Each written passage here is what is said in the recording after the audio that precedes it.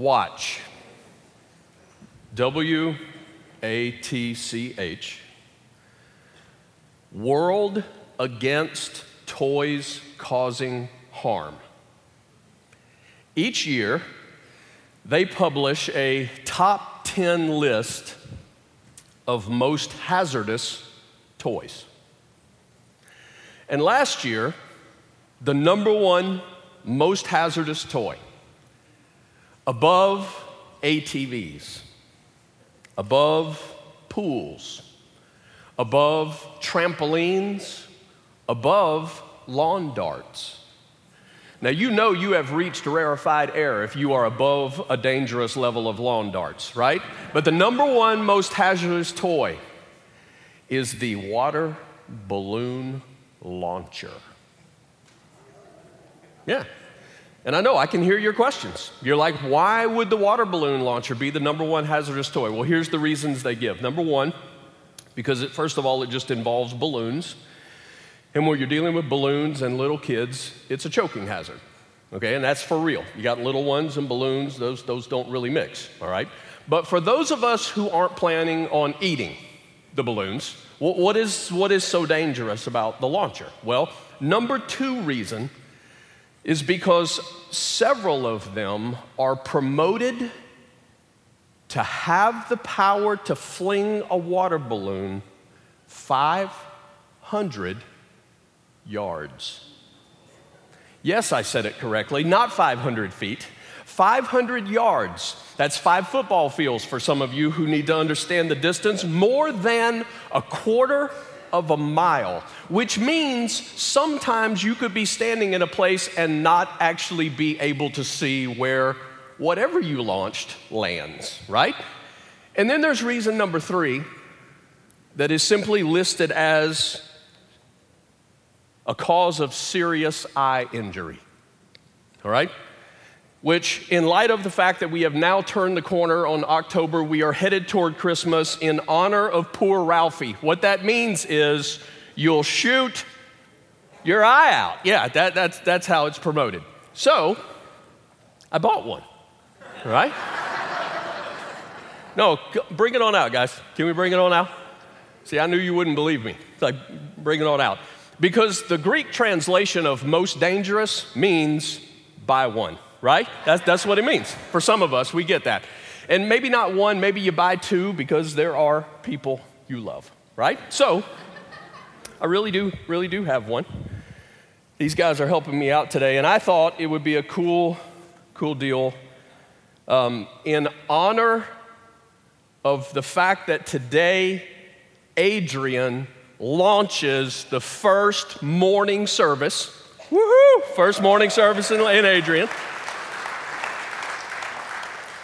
We're going to launch a water balloon from Garden City to Adrian. That's what we're going to do. All right? Okay, maybe it doesn't quite go that far, but you get the point. So these guys really are going to demonstrate. I mean, this is how it works. You got it? Don't let go. You got it? Before we came out here, they're saying to me, don't let go. That's what they're saying. But this is how it works. I mean, it's pretty simple, right? We've got tension. We got tension. But the key to the tension is we've got 2 points that work together. 2 points that work together that allow us to create some tension that, I mean, this is one of them that apparently will fly 500 yards. I'm not going to buy less than the 500-yard one, right? So this is really one of those that'll fly 500 yards. If we were to put a water balloon in, we launch it, the right scenario, there's power. Now, what happens if one of the 2 points is not working? So why don't you drop that, all right? We still got some tension. We still got some power. But this is not going to end well, right? It's not. We got some power, but you get the point. It's not going to do what it's intended to do, all right? Thank you, gentlemen. I appreciate it. Can you give them a hand? Thank you, guys. So, it may be dangerous, and I want to be really clear that I am not recommending anyone buy a water balloon launcher. That is not the point today. I want you to be safe, but this really can help us understand some powerful truths from God's Word that we are presented with today. Let me read it to you first, and then we'll make our way through. All right? Here's where we find it, Ephesians chapter 5, starting in verse 15. Be very careful then how you live, not as unwise, but as wise, making the most of every opportunity, because the days are what? They're evil. Therefore, do not be foolish, but understand what the Lord's will is. Do not get drunk on wine, which leads to debauchery. Instead, be filled with the Spirit, speaking to one another with psalms, hymns, and songs from the Spirit. Sing and make music from your heart to the Lord, always giving thanks to God the Father for everything in the name of our Lord Jesus Christ. For those of us who follow Jesus, we come really quickly to understand the Jesus life involves a life of paradoxes. Paradoxes. Now, a paradox is something that's seemingly contradictory, or maybe even we would think opposed to common sense, and yet perhaps it's true. It's a paradox. Well, for Christians, there are things that don't seem to fit together with other things. But according to God's Word, in God's mind, they do fit together, right? I'm gonna give you a big one before we dig into the ones we're reading about today. The sovereignty of God and the free will of man. God's complete control and man's ability to choose. People have been fighting over that paradox for hundreds and hundreds of years. And when I say fighting, I mean like actually hurting each other over it. When you read the Bible, both of those truths are present. In God's mind, they fit together. They are not opposed to each other. So let me show you a little bit of how we see that today in the text that we're reading in Ephesians chapter 5. In verse 15, he says, be very careful then how you live, right? So there's a cautious factor to this. There's a pay attention to what's going on. And eventually he lands as to the big reason in verse 16, because the days are evil, right? Now, check out verse 20. Always giving thanks to God the Father for everything. And I'm saying when you read those two things, you kind of want to go, I'm not sure that fits together. Realizing that the days are evil and yet to thank Him for everything is what it says. There's a paradox. Here's the paradox. The paradox is always be careful because the days are evil, he's saying. And always be thankful. And don't miss it, to God for everything. It's almost as if Paul is saying to us, I want you to be cautious and carefree. And we go, what? Cautious and carefree. And we go, that doesn't fit together. I know people who are cautious. I know people whose lives I would characterize them as cautious people. They are cautious in everything. And then there are others, right, who are carefree. No worries. They are the people who buy water balloon launchers, right? So it'll be okay. Another way to see it is we would think there are some people who tend to be cynical because they see the evil all around us all the time. And then there are other people who just, some would characterize it's like they act kind of naive, as though they don't know all this is going on around them. Well, I want to make sure that you know from the rest of Paul's writings, Paul is not naive. He's not. He knows this age in which we live, it is evil. He knows it. He knows it because it in part is evil because God allows so much length on Satan's leash, that Satan is referred to as the god of this age. Paul knows that. He writes that. He knows this age is evil because God, for now, it won't always be that way, but for now, that God allows so much pride and wickedness in the human heart. He knows this age is evil. He knows this age is evil because there are so many natural catastrophes that bring suffering and misery on the world to people who are good and to people who are bad. Paul knows about evil. He knows the effect of his own sin. In Romans chapter 7, you read him say things like, I want to do good, but I know that evil is right there. And then Paul also knows the effect of sin of others on his life. He's been thrown in prison more times than we can count, right? The beatings that he has taken, not because he's done something wrong, we would say, but simply because he proclaims the name of Jesus. So when Paul says, always be thankful to God for everything, he's not in some dream world. He's not naive. Now let's also make sure we understand that when he says be thankful to God for everything, he's not telling us that we have to dance around the coffin when there's loss. He is not telling us that we can't cry when we face sickness. He's not telling us that there's no place for anger when there is injustice. But it does say, always giving thanks to God the Father for everything, and that is God's word to us. So how does that fit together? If Paul knows there's evil and he knows there's pain, why would he say give thanks to God for everything? That seems like some serious tension.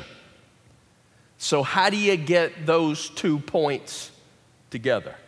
Well, first, let me show you the second tension, and then we'll answer that question, all right? Here's the second paradox that we see in this passage that we read today. Verse 15, he says, I want you to walk this out, not as unwise, but as wise, okay? Be smart, be wise, be sharp.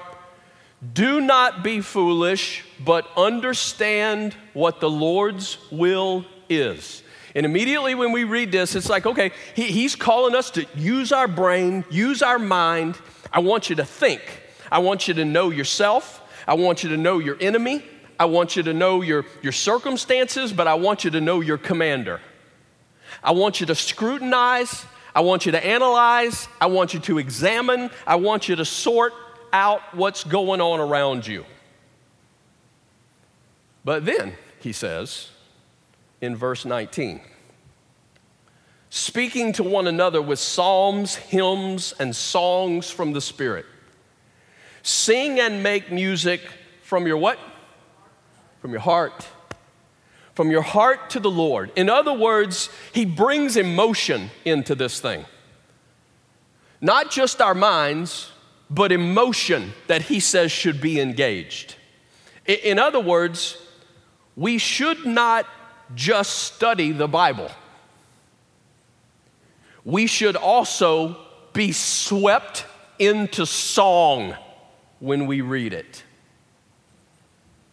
We shouldn't just study the providence of God. We should also be amazed by it. Something should happen to our heart. We shouldn't just study the doctrine of salvation. We should also be people who are filled with joy because we are saved. So here's the paradox. The paradox is use your intellect, right? Critical study, use your mind, analyze this, make these decisions in a smart way, but also use your emotions and unhindered joy. Let me put this in some practical terms for you. One of my greatest struggles with people who pursue higher education And in my world, that often means theological education. There are times that I watch people go to seminary, for example. I watch their joy get swallowed up by the analytic demands of academic work. I see it happen all the time.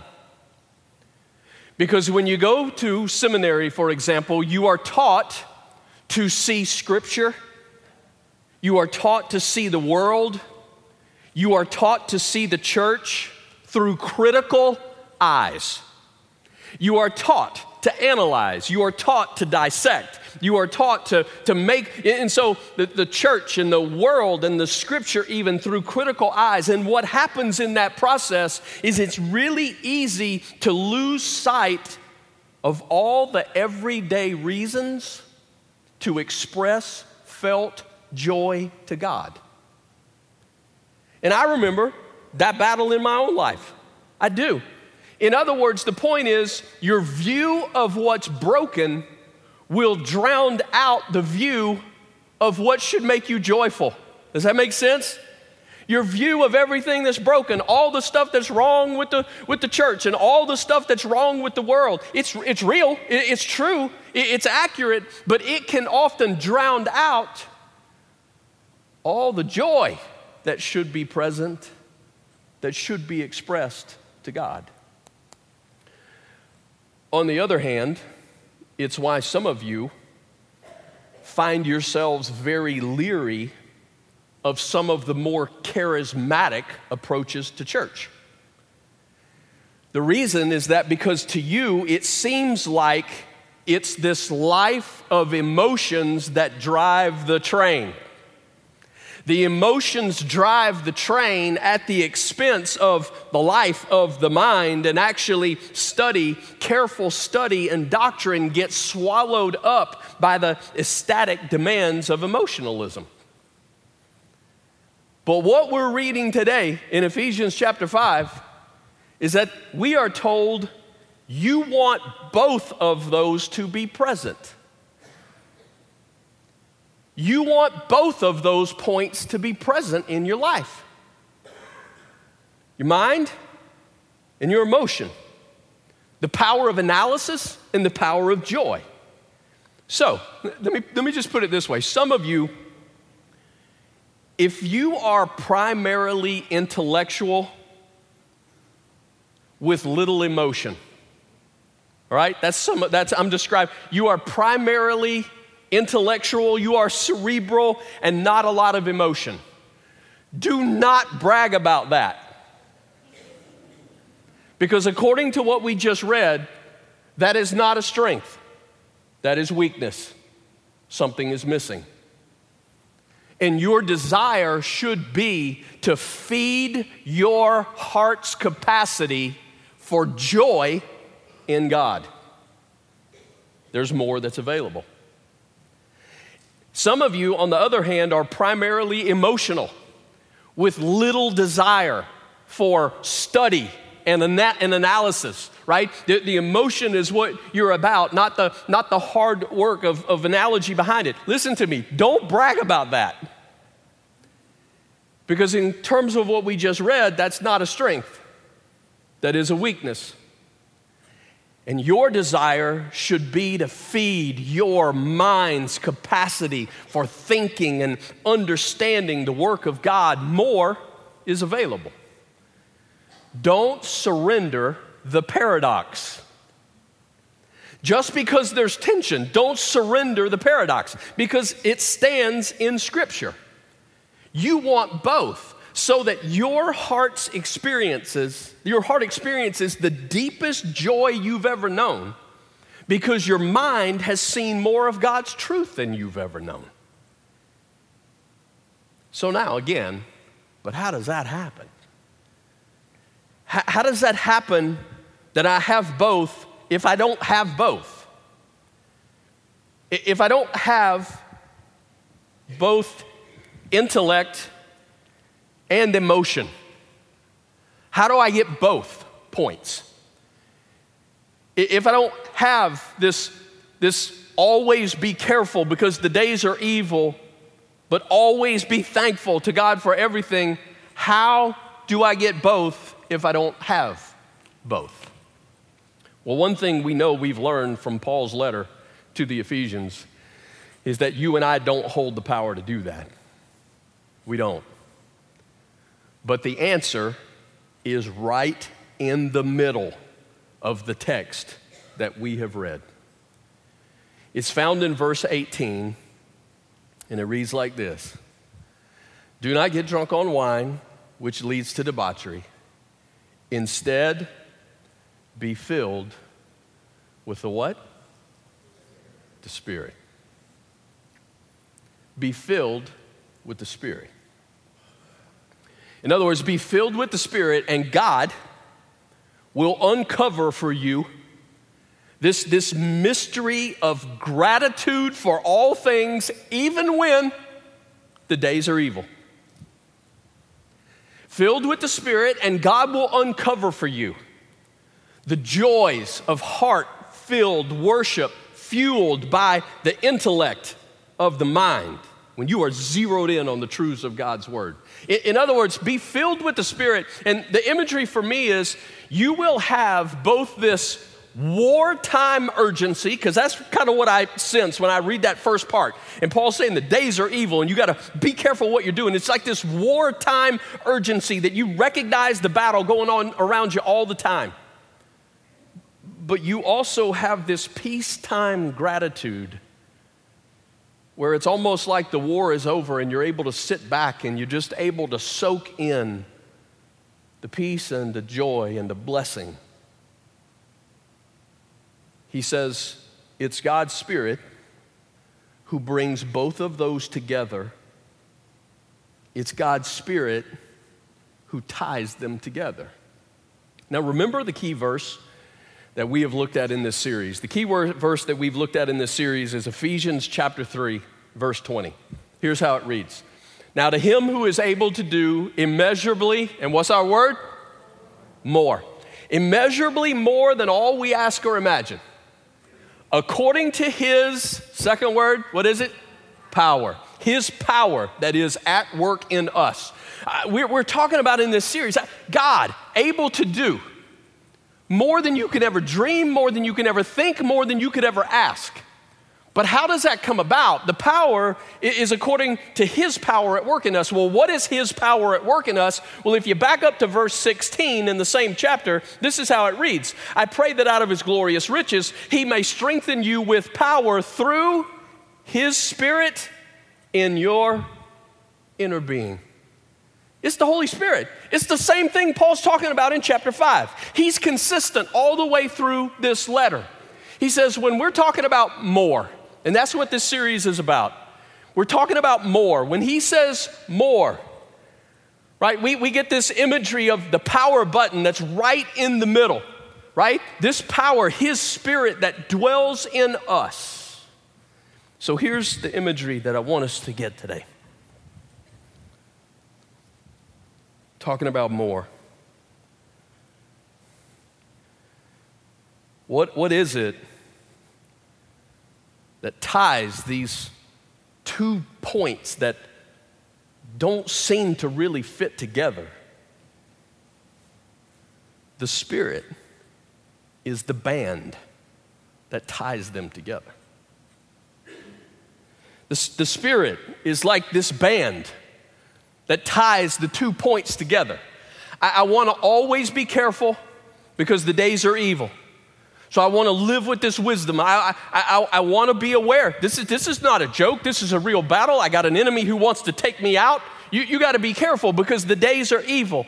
But I also want to live every day thankful for the easy 100 things I could come up with every single day that should be joy from my heart to God for what he has done, for who he is, for the blessings in my life.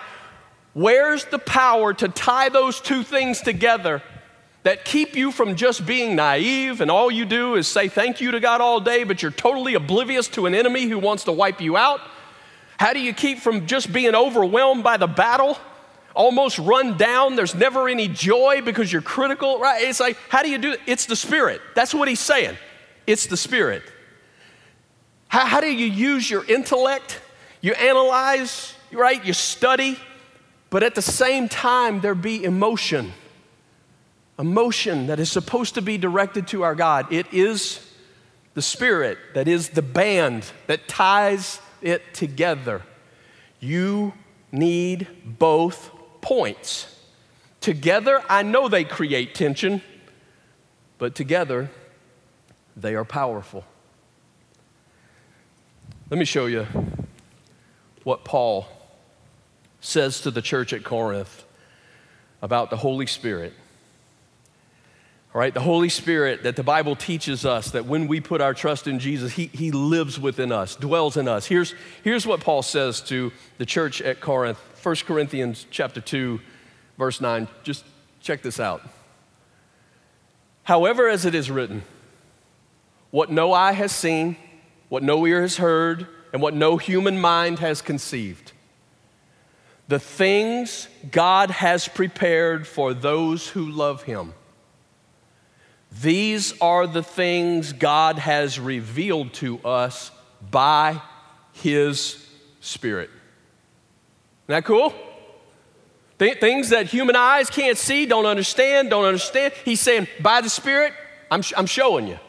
The Spirit searches all things, even the deep things of God. For who knows a person's thoughts except their own spirit within them? In the same way, no one knows the thoughts of God except the Spirit of God. What we have received is not the spirit of the world, but the Spirit who is from God, so that we may understand what God has freely given us.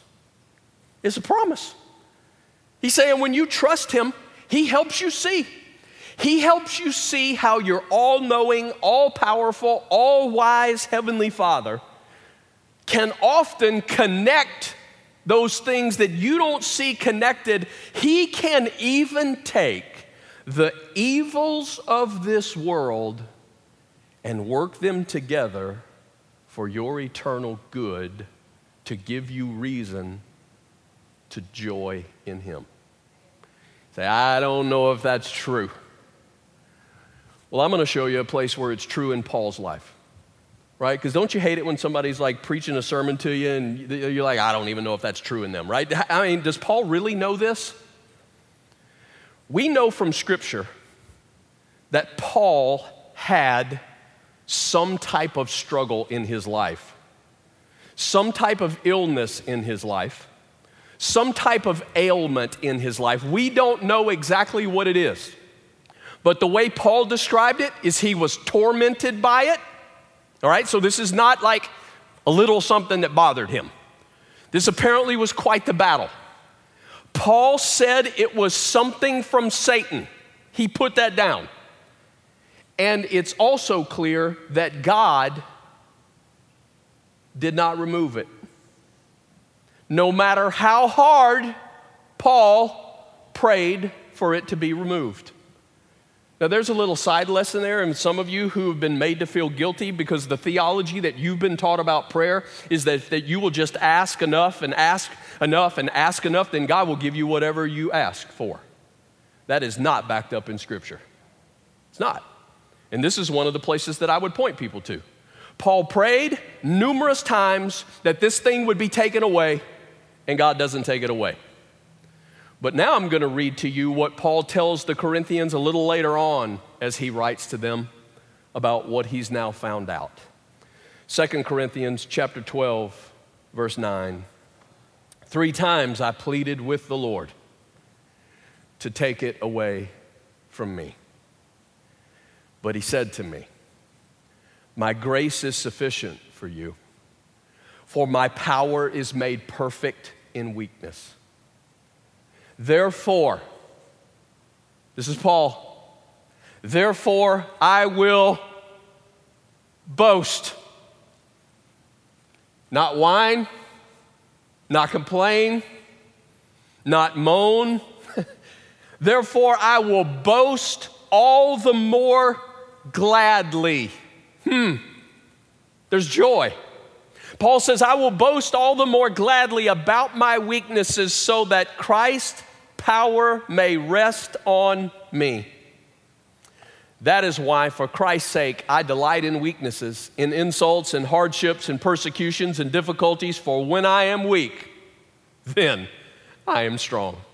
Let's make sure you understand this. Paul did not get delivered from his struggle. Struggle's still on. Pain's still real. Whatever it is that torments him, still torments him. He also has not been given a reason for why God hasn't taken it away. God has not given him some clear explanation of why it has not been removed. But what Paul was given in the midst of the struggle is something supernatural, to be able to see something extraordinary. He's able to see the grace of Jesus. He's able to see the power of Jesus completely sufficient even in the midst of his struggle. And out of that, God does something supernatural. He literally creates in Paul this boasting with gladness, this opportunity with joy. Even though the days are evil, Paul now knows Jesus is more. And that's when you go, well, that's not natural. Exactly.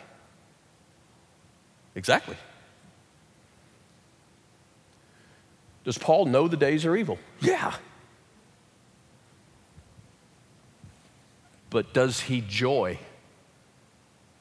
Does he joy? Does he give thanks to God for everything? Yes, he does. Even the hardships in his life, because the power of the Spirit who ties those things together has done something so supernatural in his heart. So my point is, what Paul's telling you and I to do, that's what he experienced by God's grace. Be filled with the Spirit.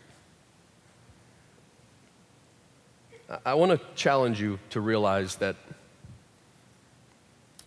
it may be helpful to think about being filled with the Spirit.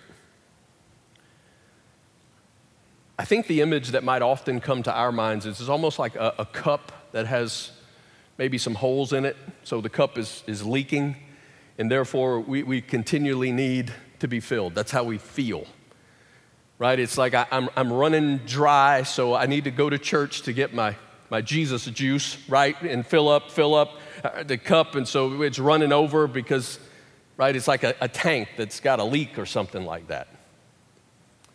And I don't think that's exactly the accurate picture of what Paul's talking about here when he talks about being filled with the Spirit.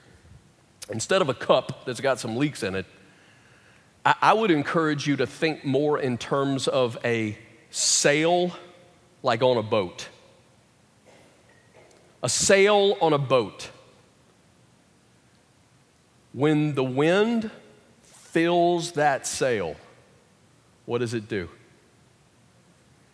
It powers and it even guides that boat. It powers and it guides that boat.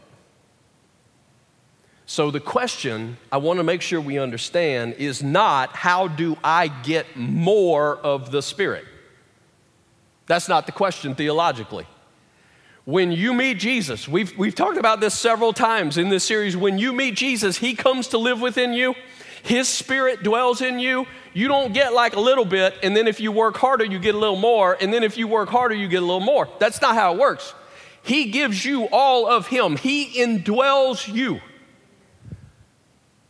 To be filled with the Spirit is to constantly say, how do I continue to put up my sails, if you will, that his Spirit will just continue to fill my life, to empower me to more that he wants to do, stuff I can't even dream of, stuff that I don't even know to ask for. But how could his Spirit continue to fill my life with power and direction? How do I lean into what God says should be seen in me?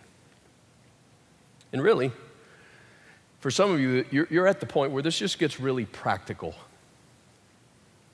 Let's say that you are the person who's much more on the side of the mind, the cerebral, right, the heady side of things. Some of you just literally need to begin practicing, expressing worship.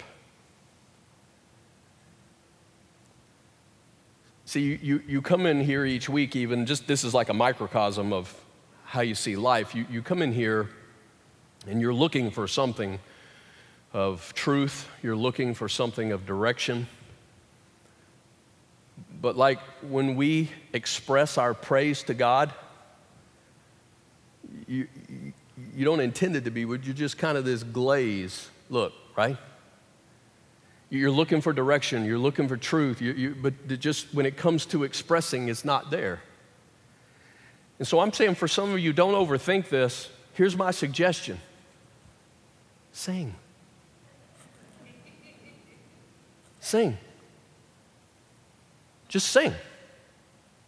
Doesn't even have to be loud at first. Just sing. I mean, for some of you, it's like, don't be afraid to express the way you're going to express, hopefully, tonight. Right? And Mr. Mahomes does something ridiculously good, and you do this, hopefully. Right? Some of you might not, in terms of worship, you might not be ready for the touchdown. Some of you might need to start with just the pick up the TV. Just start here, right? This is the lift the TV, right? So as you're singing, you're just lifting the TV, not the touchdown yet, because you're not ready for the touchdown yet, right? That'll come later. I'm messing with you a little bit, but my point is serious. For some of you, there is this imagery where you come in here and man, it's all about what you can walk away with a truth. But the point is, God says, that's not all that I'm after in your life. That's not all that I'm about doing in your life. I also want your emotion. I want your heart. I want you to express praise. I want these things to be tied together by allowing my Spirit to just fill you up. For others, maybe it's the opposite. You come in here because you're looking for that emotional shot. It's like you come in here and you want some song to move your heart. You want some story that I tell to move your heart. You want some emotion. You want something to make you feel good. And again, there's nothing wrong with that, but I'm saying some of you need to get really practical with the other side of that. Just a suggestion. Take a note. Like write something down that we talk about. If it comes from God's word, then surely somewhere in that mix, there's something worth writing down that you can take with you and process for later and read back through. For some of you, you need to start could be something as simple as you're going to start reading the Bible. So pick a book. We're in Ephesians. If you look by Ephesians, there's a couple of more little books like Philippians, all about joy, if you like that kind of. There's one called Colossians. They're little short ones that won't overwhelm you. Just start reading like a chapter a day, let's say, and then it won't even take you a week to do that. And then once you read through it, do it again. Like read through the same thing again. This time, start marking down words that are familiar, like common words that you see. You don't have to overthink this. You don't have to have some super degree, thank goodness, because we have the Holy Spirit of God who says, look, if you will lean into me, just lean into me. He's like, I'll fill you up. And I'll connect the intellect with the emotion and create something powerful in you.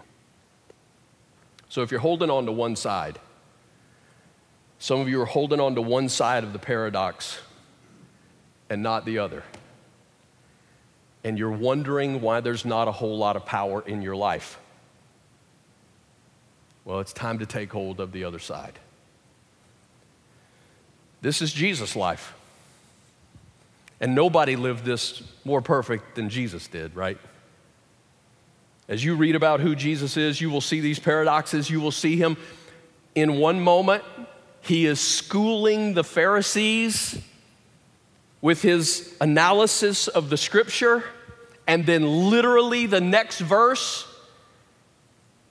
Jesus is inviting little children to jump into his lap, and they're playing with him with joyful wonder. His ability to embody the paradox of Christianity was captivating and life-bringing, and he invites us into such life. So, how about we take a few minutes to pray about what God's Word has confronted us with today? If you're brand new, I promise nobody's going to put you on the spot in this moment. This is not about anybody having to pray out loud. No embarrassment, I promise you that. But I want us to actually stop, and everybody has the chance to, from your own heart, to talk to God for a few minutes. I have to believe that out of two paradoxes we looked at this morning and a couple of things that we probably struggle with, that there's got to be maybe something there that you realize, this needs to be different. I've been lax here. Well, I want to encourage you to just bow your head where you are, and bowing your head's not like some super duper helps God hear better. Bowing our head just honestly helps us just to focus a little better. And we're a messed up people when it comes to focus. You know that? We struggle to focus. And so that's why I just encourage you, right where you're seated, you could actually sit there. You need to feel the freedom. If you want to kneel, if you want to, you can kneel by your chair. You can find another spot in the room. You can do whatever you want to in that regard. But I want to encourage us just for a few minutes just to bow. And let's talk to God for a few minutes. Maybe for some of you, you've got the careful part of life. You've got the fact that it's evil. You have been through some struggles. You have been through some stuff. And the world's beat up on you pretty good. And so when you hear the world's evil, you're like, yep, that's what I live from. But there is very few times that you really express joy to God on a daily basis because of the blessings that he's put around you. Maybe you just need to take the next 60 seconds or so and just everything that you really can think of that God has blessed you with, you thank him for. Just thank him for it. For some of you, maybe it's you've always pushed away the battle, and you just need to ask him to give you some eyes that are wise to realize there's an enemy that wants to take you out, and you really need to face it. You've been afraid of that, but you need the truth. For some of you, again, it's about expressing worship to him. For some of you, it's about latching on and something as simple as, seriously, to write something down when we come together to study. So just across the room, I'm going to give us about 60 seconds or so, just you and God. And why don't you just speak to him, listen to him as he talks. You be with him. Let's do that for a few minutes.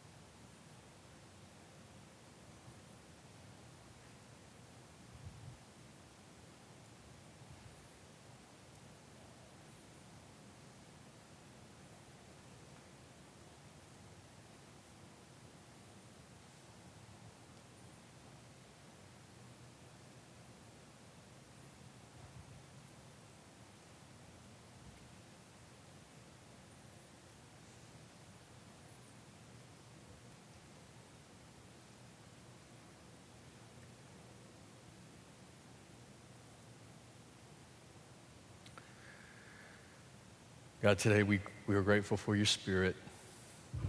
Without you, we really are not going to understand even anything. in terms of the truth that we read from your word today. God, it takes your Spirit in order for us to understand spiritual things. And so, God, I'm thanking you for that miracle that has happened in this room today, that a bunch of your kids could come together. Oh, yeah, that's another miracle, that we who were far away, God, that you forgave us and you brought us in. And so, God, we're thankful. We thank you for making us your kids, and we thank you that we get to come together and can actually understand, God, what you have to say. We're thankful that you love us enough, that you will correct us. God, we're thankful that we get to be this body together and to love the world around us. We're thankful for a mission that you've given us. God, on and on we could go today. God, as you have taught us and as you will continue to this week, I'm asking you to give us a willingness to, God, to open up the sail, and that your Spirit would fill us, guide us, direct us, instruct us, teach us. God, this week as you continue to speak, I pray that you give your people hearts that really will hear and really want to change. But God, I also pray for those who may be here today that they have never, ever, ever begun to put their trust in you. By saying, God, that we give our life, we completely surrender. God, I pray for those, give them faith to see who you are, to see your goodness, to see how you love. That, God, you may open our eyes, that we might trust you. God, thank you for the chance now to praise you together. God, we love you, but it's because you first loved us perfectly. It's in the name of Jesus that we praise you. Amen. Let's stand together. We'll sing.